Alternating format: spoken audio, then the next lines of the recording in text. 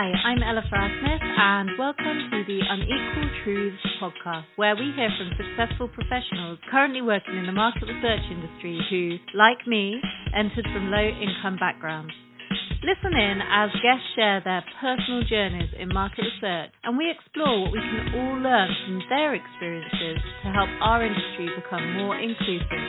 So you're Stephen Lacey, and you've got over 20 years of experience in research, so a long time. And you are founder of The Outsiders, which is a research agency specialising in unlocking cultural, behavioural and communications insights for a big range of clients, really, anyone from Argos through to the Home Office and many more in between. And you started off as a planning director at Farm Communications, and then you moved over to another agency, Baby Creative. That's right, yeah. And so tell me about that move from planning through to research and how that happened. Well, there's actually a little bit more to that, actually. So when I was at university, I studied marketing, and I really enjoyed kind of advertising. And at that point, I was starting to read lots of campaign magazines, which is one of my kind of obsessive natures. I found it kind of quite fascinating to really understand what was going on in the advertising industry. And from there, I kind of always wanted to be a kind of strategist. And trying to be a strategist when you went to West Thames College, or West Thames University,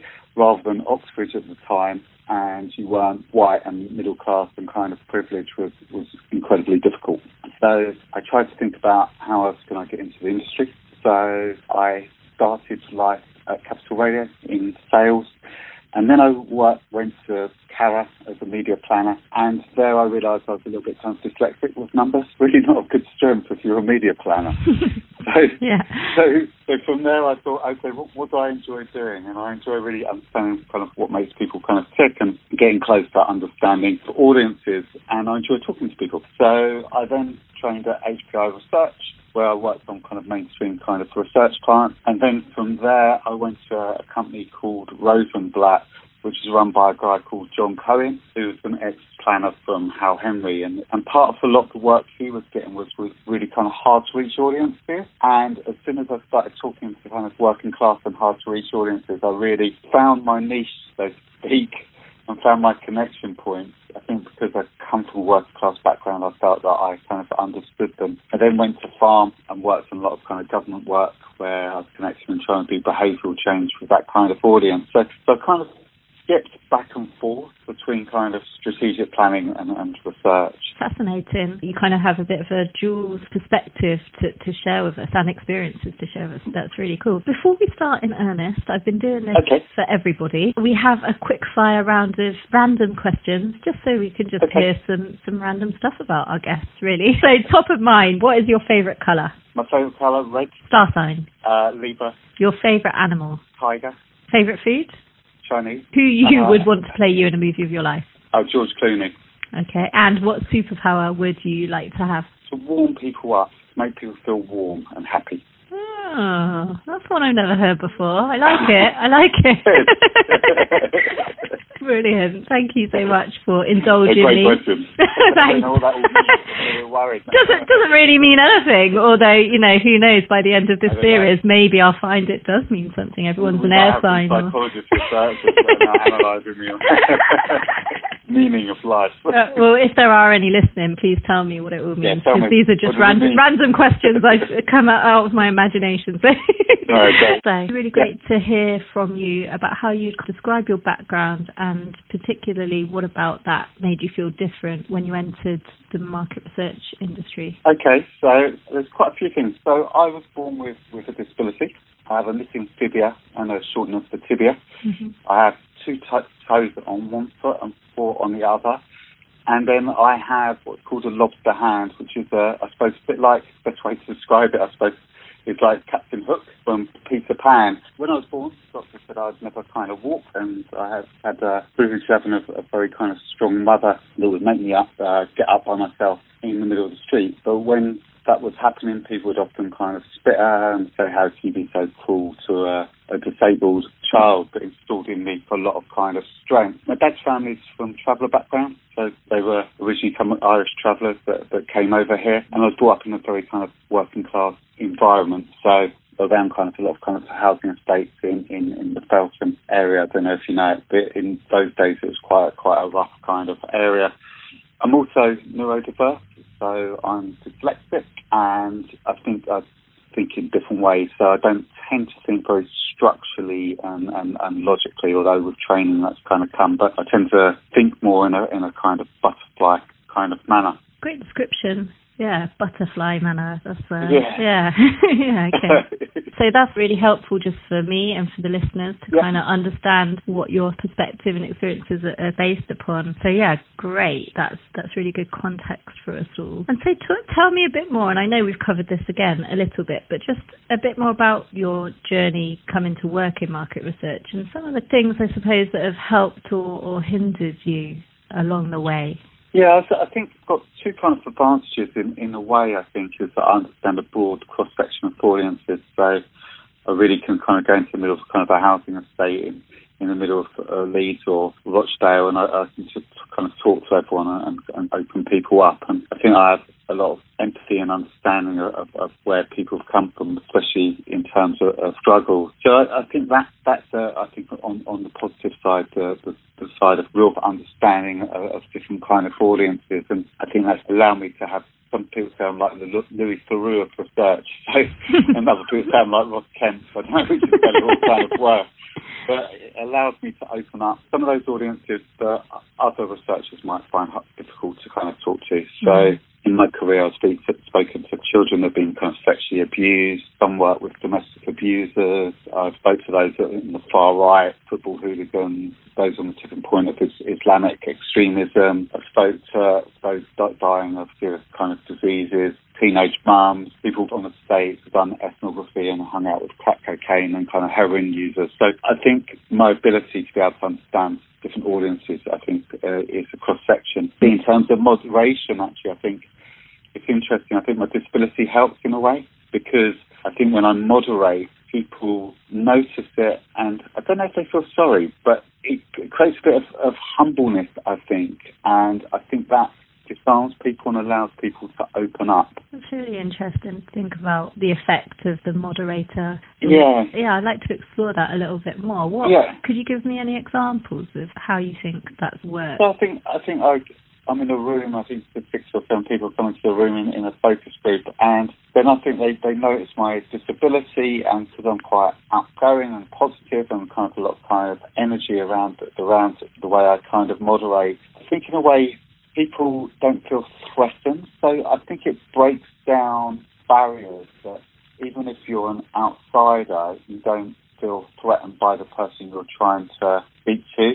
But I think it allows people to open up in a more interesting way without being threatened or judged by what they say. Yeah, it's fascinating how that works in terms of how you appear, how you look to people. And as you were kind of talking about the audiences you've engaged with, I was going, oh yeah, really familiar. I've definitely worked with a lot of the audiences you've mentioned too. My dissertation, in fact, was on crack cocaine users on an estate and dealers and drugs workers, and looking at that. So yeah, so lots of familiarity and lots of crossover. So tell me a bit more about how you would describe your experience in the industry in general. So, whether it's been difficult or easy to navigate. Yeah, I think it's been a bit of a mixture of both, actually. So I think it was quite hard for me to get into the industry initially, and I would go to lots of interviews, and you don't know if it was due to disability or not. It could be a range of factors. But then eventually, when I kind of broke into the industry,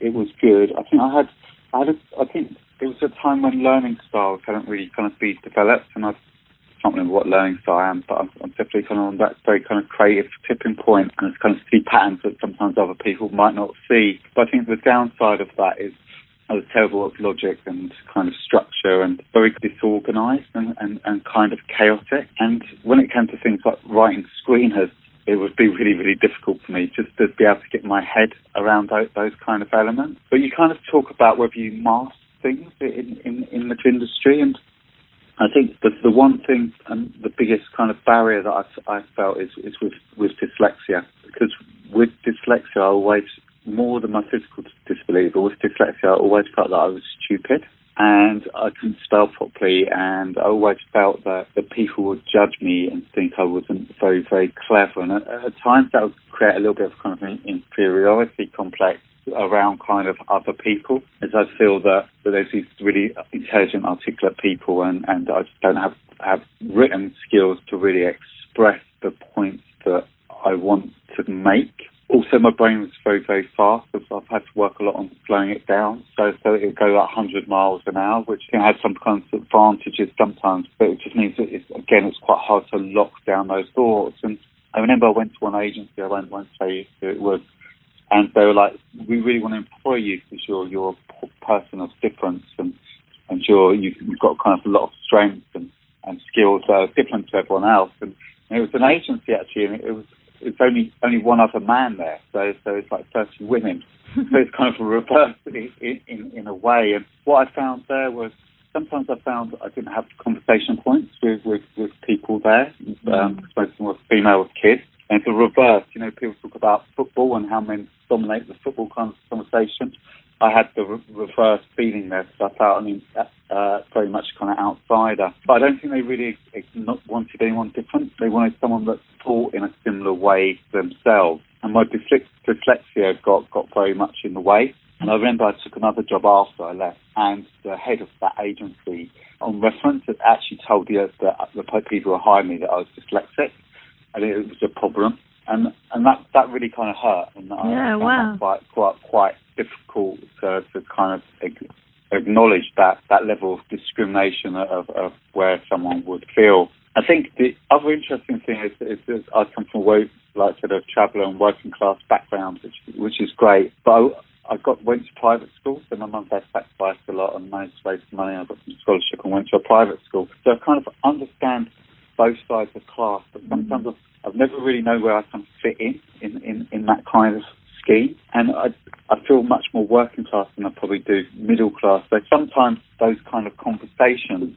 especially if they're more kind of upper class, where people talk about polo or cricket and just different worlds of things that I'm just not used to. And I think at times the industry felt very middle class, and sometimes I could feel an outsider there. I think the other barrier that I had was that I worked for another company, and they're a fantastic company, but I was working incredibly kind of hard, and my mum died when I was younger, when I was 23, and after that I had lots of problems with drink and drug addiction. And I think I never dealt with my mum's death, and it built up, and I was working all the time and blocking things out just through kind of work and through drink and everything.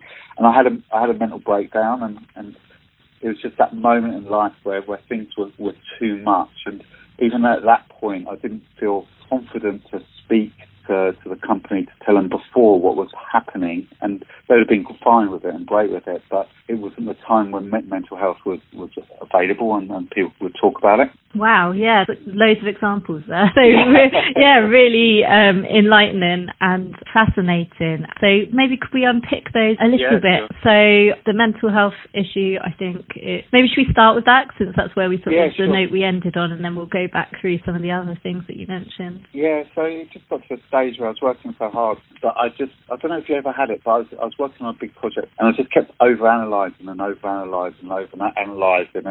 should have just left the project where it was 10 days before. When you just keep picking, and then I was just getting closer and closer to it.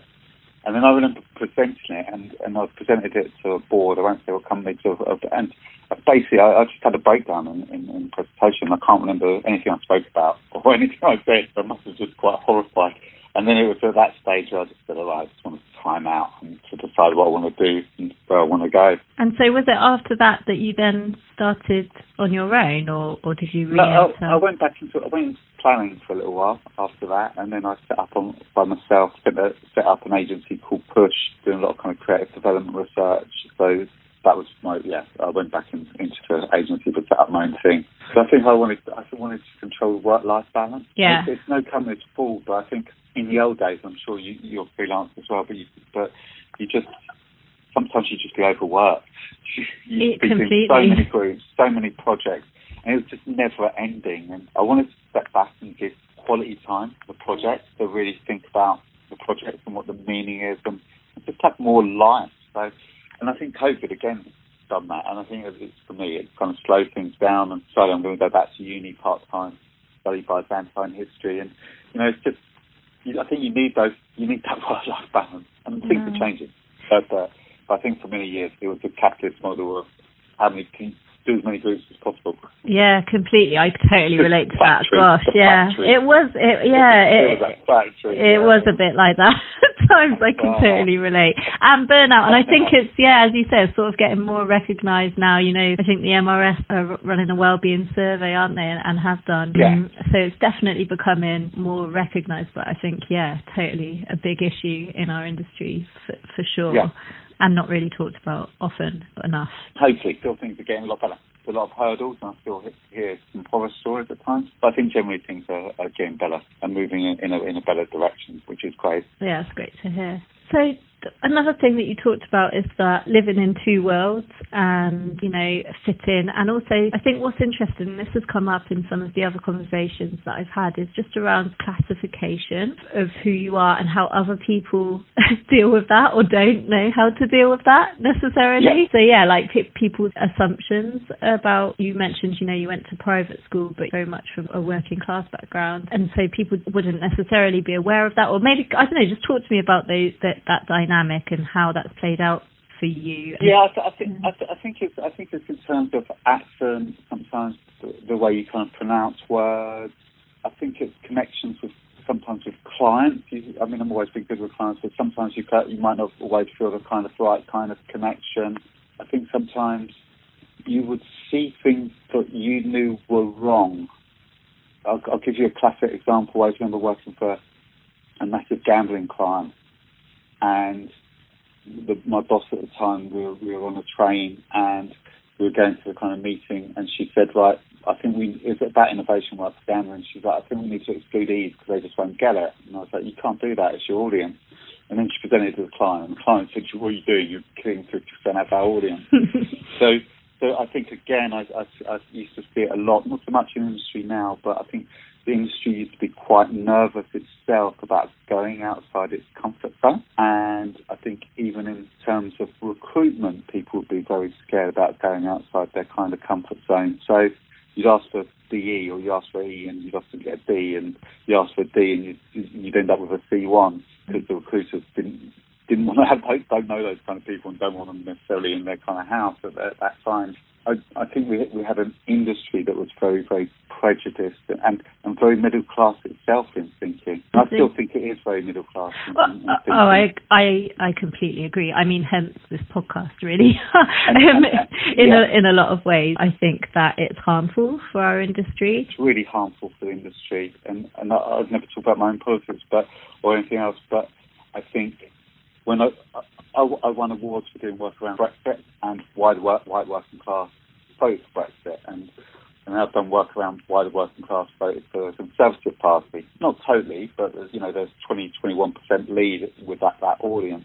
And I think the industry is very representative of that quite metropolitan, liberal way of thinking, which isn't necessarily the same heartbeat as the rest of the country. And even in values. And I know Reach and House 51 are doing some really amazing work in looking at people's values and how the mass mainstream's values are completely opposite with the industry. And that's a problem. It's not a problem if you're open to understanding others, but I don't know if we are necessarily open to understanding others. Yeah, I think it's two things, isn't it? I think you can be open to understanding others and still make some really bad judgments or calls just based on a lack of knowledge as well, or a lack of, or sort of, we talked a lot about unconscious bias. I don't know if it's always unconscious or not, but it can be, certainly. And so I think, it's two things. You can be really open-minded, and I think that will set you in good stead. But if you don't have someone in the room to bring a different perspective, and I think this is true of all kinds of different diversities, it's a problem because you're blindsided by things that you're just not conscious of or aware of. Yes, no, I think that's definitely true, and I see a lot of that kind of biasness. And I think class is the one thing no one wants to talk about. We're really embarrassed about the white working class, and I always talk about the white working class as the biggest diverse audience in the UK. Because it feels powerless and it feels it hasn't listened to and it's got no power and no opinion. no one wants to recognise that fact because we feel uncomfortable around it. Yeah, it's really interesting. And I mean, we're barely, we're just getting started on talking about other kinds of diversity. Yeah. There's a great movement happening with Black Lives Matters at the moment. Yeah. Things are becoming more conscious. Women as well, gender, a lot more light shone on the subject. So things are starting to slowly come in. But I agree with you. I feel like class or income background, because even the language, I think, is loaded. And it's completely, yeah. And I struggle. I mean, I don't know what the right terminology is for me. I haven't even landed particularly on exactly what is right. I talk about income background because I think linked to your point about that sort of not necessarily fitting into the boxes people expect, and it being really highly nuanced per person. I see that all the time. So even when I do my Brexit work, I see women that are on the dole that could kind of play the piano, or some of the big building clients will tell you, the builders that you say, oh, they're the working class. Some of them are driving Land Rovers and earning a lot of money, probably more than some people in market research. Yeah. And I just think we make a lot of kind of judgments around class, and we don't want to have a conversation around class. And it's interesting. I don't know if you've seen my LinkedIn posts the last few days, but I've been talking a lot about how I'm speaking to white working class audiences at the moment and how they're feeling really angry about that, not so much about the Black Lives Matter protest, but the lack of fairness. So 40,000 people on the streets and the statues, which for them is a representation of the past where they feel kind of safe. And I'm having this conversation, and when I first had the conversation on LinkedIn, you could feel that the industry didn't comment. So they probably felt very uncomfortable, but you can see they weren't really reacting to it. And it's only been in the last few days where we're seeing violence start to rear its head, and it'll probably come at this weekend. There's probably going to be a lot of kind of violence potentially that I think people are starting to understand, and I think we can get into this world of I'm going to call it a cultural war actually between liberalism on one side and then kind of more right thinking on the other.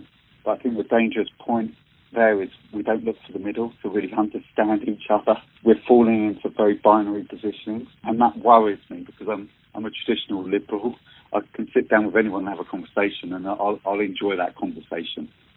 There's things that I think are completely wrong and right, but I enjoy understanding people, and I enjoy educating myself through others. And I think any good researcher should sort of fit into that position, really. That's our job. So, yeah, completely understand what you mean there. Can I just make one other point? Of course you can. I think with class, we used to be much better with class than we are now. So I think there was a time when the working class were a very respected group because they were the backbone of the country. They were the miners, the shipbuilders, steel makers. And then Thatcherism in many ways destroyed that and turned that on its head. But if you look at the advertising industry specifically, there was a time when a lot of the creatives started in the post group. And a lot of those creatives were from working class backgrounds. And those creatives understood mass mainstream and what makes people tick. And I think that's been lost. And I think we've gone backwards in terms of class instead of kind of forward. I completely agree with that analysis in many industries. Yeah, and it's interesting actually because I'm speaking to a variety of people who hold different roles in the research industry, but even within market research, there's a bit of a class divide. I mean, I'll be interested to hear if you agree or if you think something different. But, between operations, recruiters, field versus researchers. Yeah, definitely. That's really interesting. So true. Your field and your working class, they're usually the kind of salt of the earth working class people that know everyone in their community and are really connected and really plugged in. And it was interesting with COVID. I didn't do it then, but I was going to do a research study with recruiters. I don't know if anyone's done that, but I just think they're probably some of the best architects of what's going on in public opinion. Completely. Because they're so plugged into everyone. Yeah, there's a big difference. There's a big divide there. But I found a bit of snobbery throughout my years at different points with people could be a bit disparaging about the site. Well, really, the researchers talking about recruiters and things like that. I think there was a lot of snobbery and even with a little bit of kind of dominance as well. Like we're paying you, you need to do stuff for us. And it'd be really interesting for the MRS to actually do a study from the recruiter's point of view. It'd be fascinating, actually, because I think it's a really interesting angle to see how they feel about how the industry thoughts to them, because I've seen some awful conversations with people having a go at the recruiters. And I think actually people forget that without the recruiters, we have no research. Absolutely.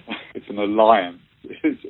They're not your employee. Do you know? Yeah, no, completely. Yeah. Thinking specifically, and this is a kind of weird question, really, or I don't know if weird's the right terminology, but have asked it of all of my guests, many of whom are diverse in a number of different ways, like yourself. Mm-hmm. And I suppose, is it possible to unpick how those different elements of being diverse have impacted you?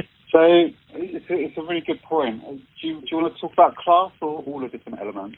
Well, maybe if we could talk about class first and foremost, okay. And then maybe you can tell me a bit about how that intersects. I think class now is a benefit, and actually I think through my career, the coming from the class I've come through has been a benefit, because a lot of audiences don't, a lot of researchers don't really, and ad agencies don't necessarily understand the audience very, very well. So I think coming from that background allows me to understand the audience well.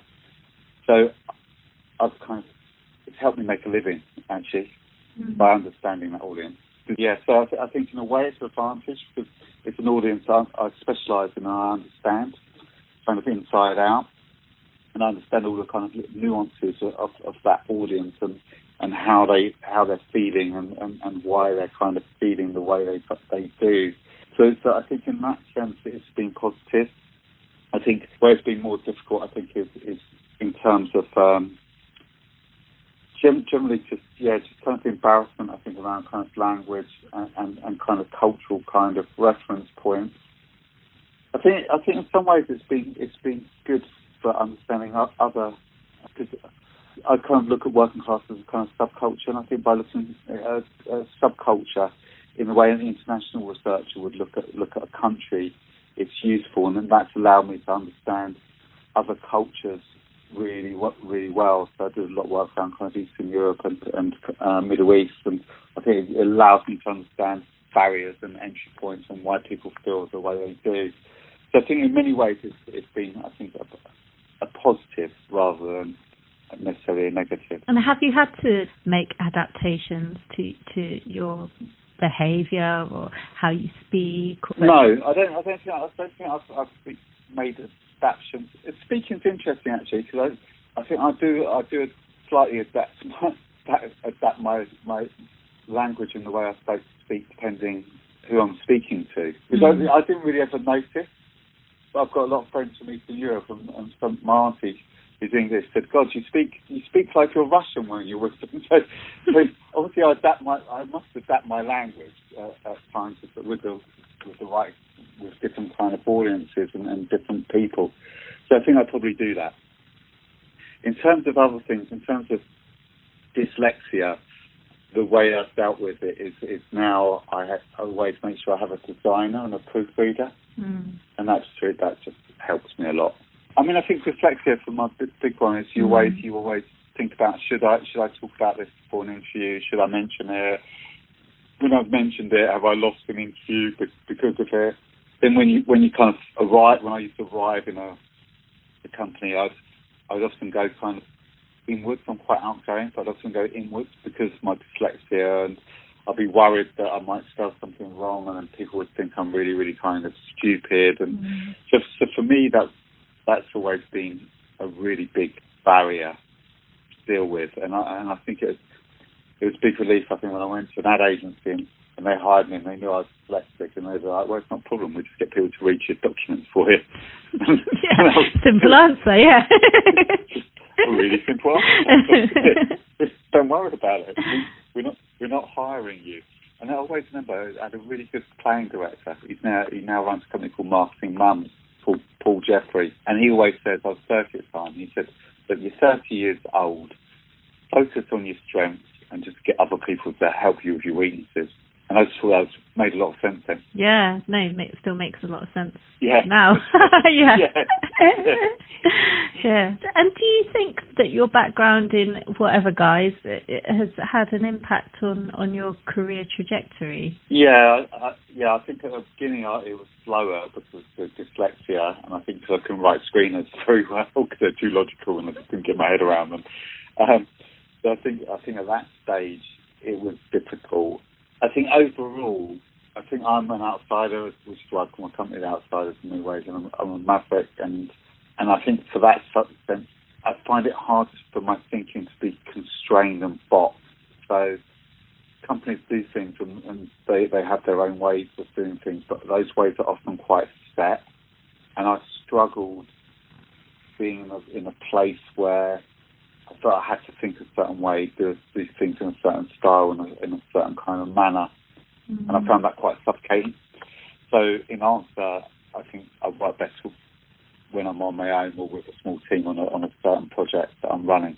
And so because of that, you feel like maybe your trajectory has been impacted in the past? Well, I've just taken a different trajectory. I've just decided to work with myself, and I think that coming with a kind of the mental breakdown and kind of depression at that time, and wanting a more work-life balance, I think it just made me make a decision of this is the direction that I want to go in. I'll tell you where I did have definitely, I can tell you one example where I definitely had a big barrier, and that was, I always remember going to a company, it was an opinion forming company, doing political research, and I love politics, and I love that. My policy is my big passion kind of point and big area. And I remember going in there, and they were all, it's like being in the 1980s, they were all in their suit and tie, and they were all at Oxbridge. And I just remember doing the interview, and I was just like, God, I'm so different. It's just a completely different world. And it really felt like, I'm not going to say Westminster bubble, but it really felt like there was this bubble that was just completely different and alien to my world. Yeah. And so what do you think, I mean, I'm hoping, I don't know who's going to listen to this podcast, but I'm hoping a variety of people will also listen, in the industry. And I'm just wondering what we could all learn from your experiences. I think, for me, I think there's a number of things. I think we need to be much more open about class. I think that as an industry, we have to have an acceptance of class. I think we've got to understand that having people from different backgrounds is a benefit because it allows us to cut across much more diverse audiences. I think there's a lot of strengths that we can learn. I think we should embrace people from different political points of view. So I always remember hearing about MRS just after Brexit, and someone asked the question, how many of you supported Brexit? And I think there's one person out of 300.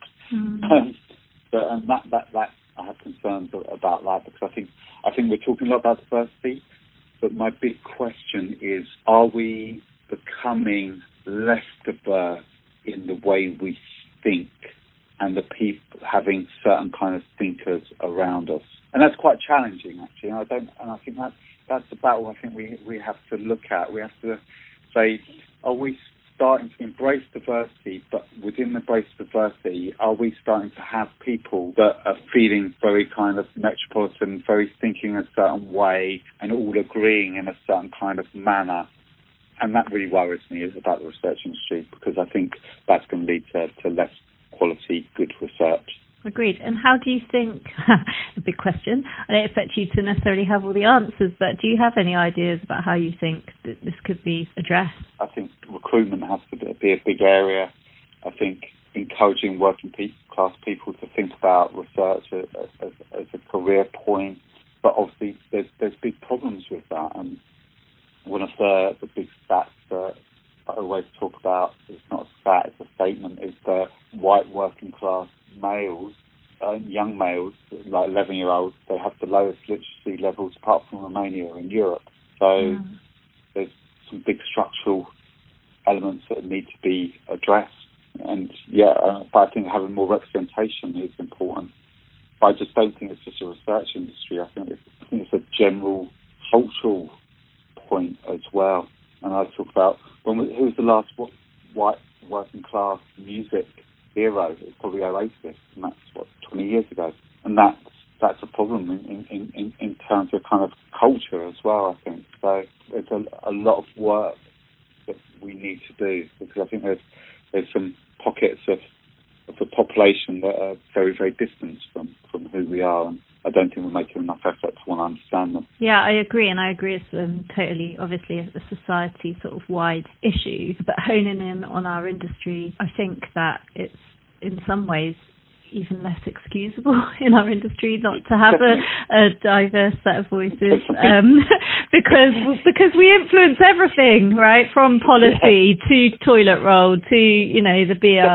Like everything is influenced by research. And you see that bias, and I hear about it time and time again. You know, I was hearing about someone doing a group something with working class, and I think there was one working class person who said the solution was to kind of get people involved in high culture and ballet and opera, and I think because the research was middle class and like that and was more that physical mindset, they're like, this is what we need to do, and another researcher was like, no, just one person.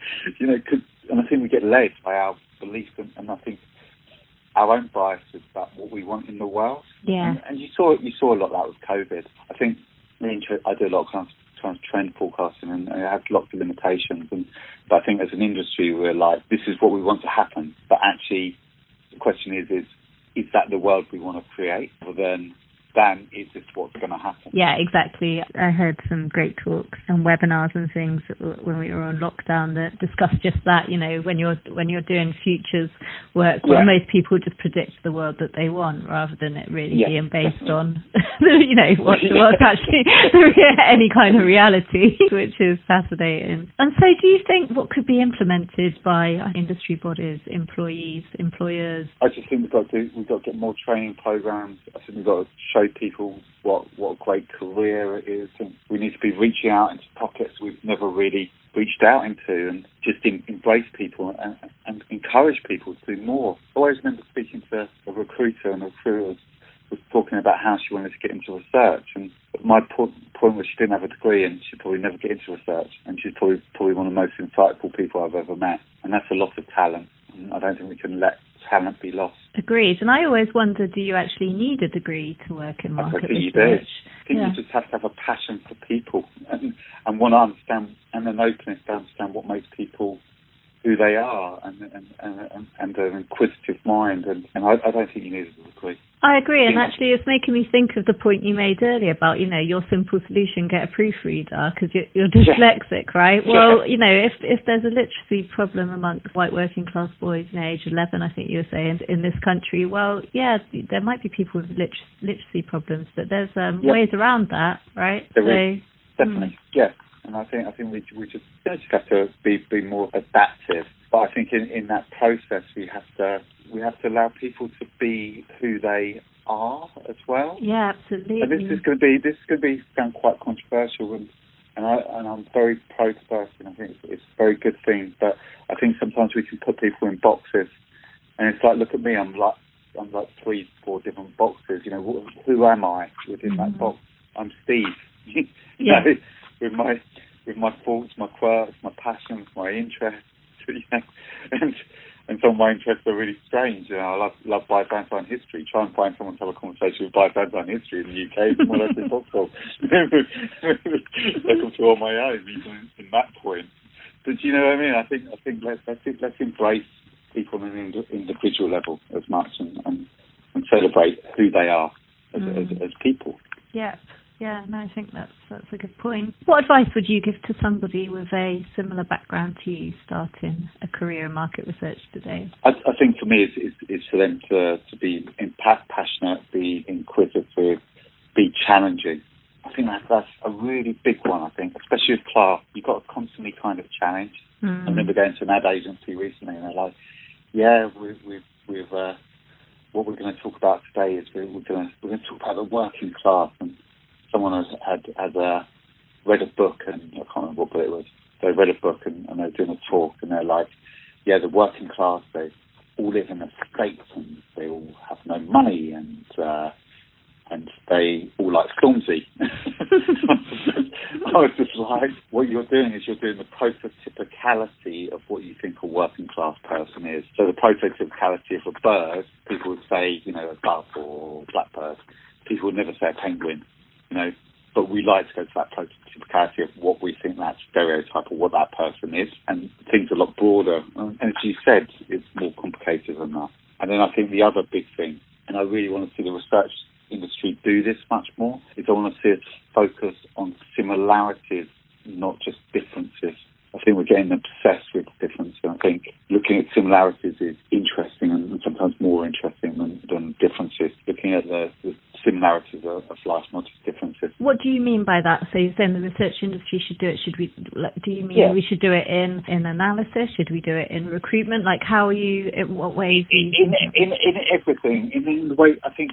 In the way I think recruitment's good. I think having different points of view in groups are good. I think we focus so much on homogenous kind of groups. I think when we ask questions, we should ask things what kind of unifies, what brings us together, what's our kind of similarities. And again, I think in analysis it's really important. And then culturally, I think it's important because I think we're in a position where we've fallen very much into polarity world, and that doesn't feel very English because we're a trading nation, but we're Brexit or Remain or Conservative or kind of Labour, and it's very tribal or vegan or meat eater or pro-environment and non-environment. And I think, firstly, I think we missed the middle by doing that, and I think the middle can be a very interesting kind of area. But what kind of joins these people together? I mean, there's big things like love for family, fairness. You know, there's some big drivers that I think we're ignoring sometimes because we're being pulled too much into tribalism. It's a strange time we're living in, isn't it, with all the... It's a strange time, yeah. I thought it was going to get better, but it doesn't feel like it is. It feels like it's going back. But wow, this has been a fascinating conversation. I've got two last questions for you. Let's do it positive. Yeah. well, the first one, we'll see if this is positive. I mean, I guess this one is, what are your hopes for the future? I think the industry is doing good stuff at the moment. I think the head of MRS is doing good stuff. I think there's a lot of passion. I think there's a lot of drive to kind of make change. I think sometimes that change has upset some people, but I think to make change you will sometimes upset people, and I think that's a good thing, and applaud, and I applaud that. I would just like to see us do more work around class. And I think the other big battle, I don't know, it's fascinating you're doing these podcasts, but there's a lot of researchers that believe class doesn't exist. That's shocking to me. There really is. I've seen it time and time. There's that thought that class no longer exists anymore. And I just feel like saying, I'm going to take you for an ethnography class 200 miles outside London, and I'm going to take you to communities, and then afterwards you come and tell me whether you think class still exists or not. Yeah, I'm trying to think if I encountered those. I mean, I probably have, I suppose, but a lot of my work's mostly qualitative and ethnographic. Maybe I'm in a bit of a bubble, but luckily I haven't come across too many of those class deniers. Yeah, it's still there. It's there, yeah. Interesting. And it's not so much the upper class don't exist, because they tend to be middle class and it probably fits their narrative.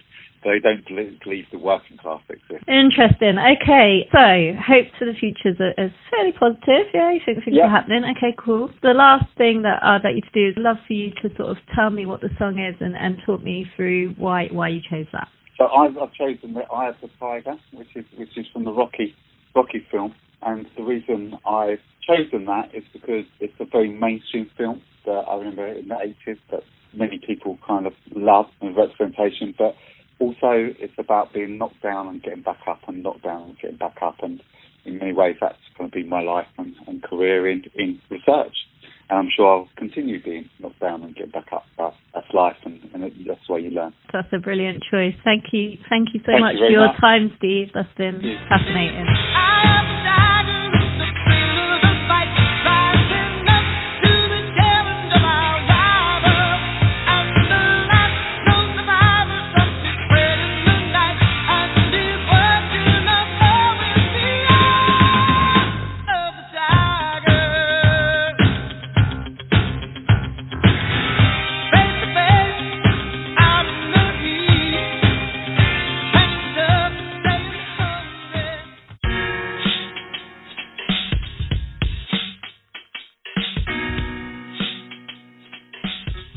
Thanks for listening, and join me next week for the final episode in the series, when I'll be talking to Graham Ederhan, Director of Project Success at Lucid and co-founder of The Colour of Research.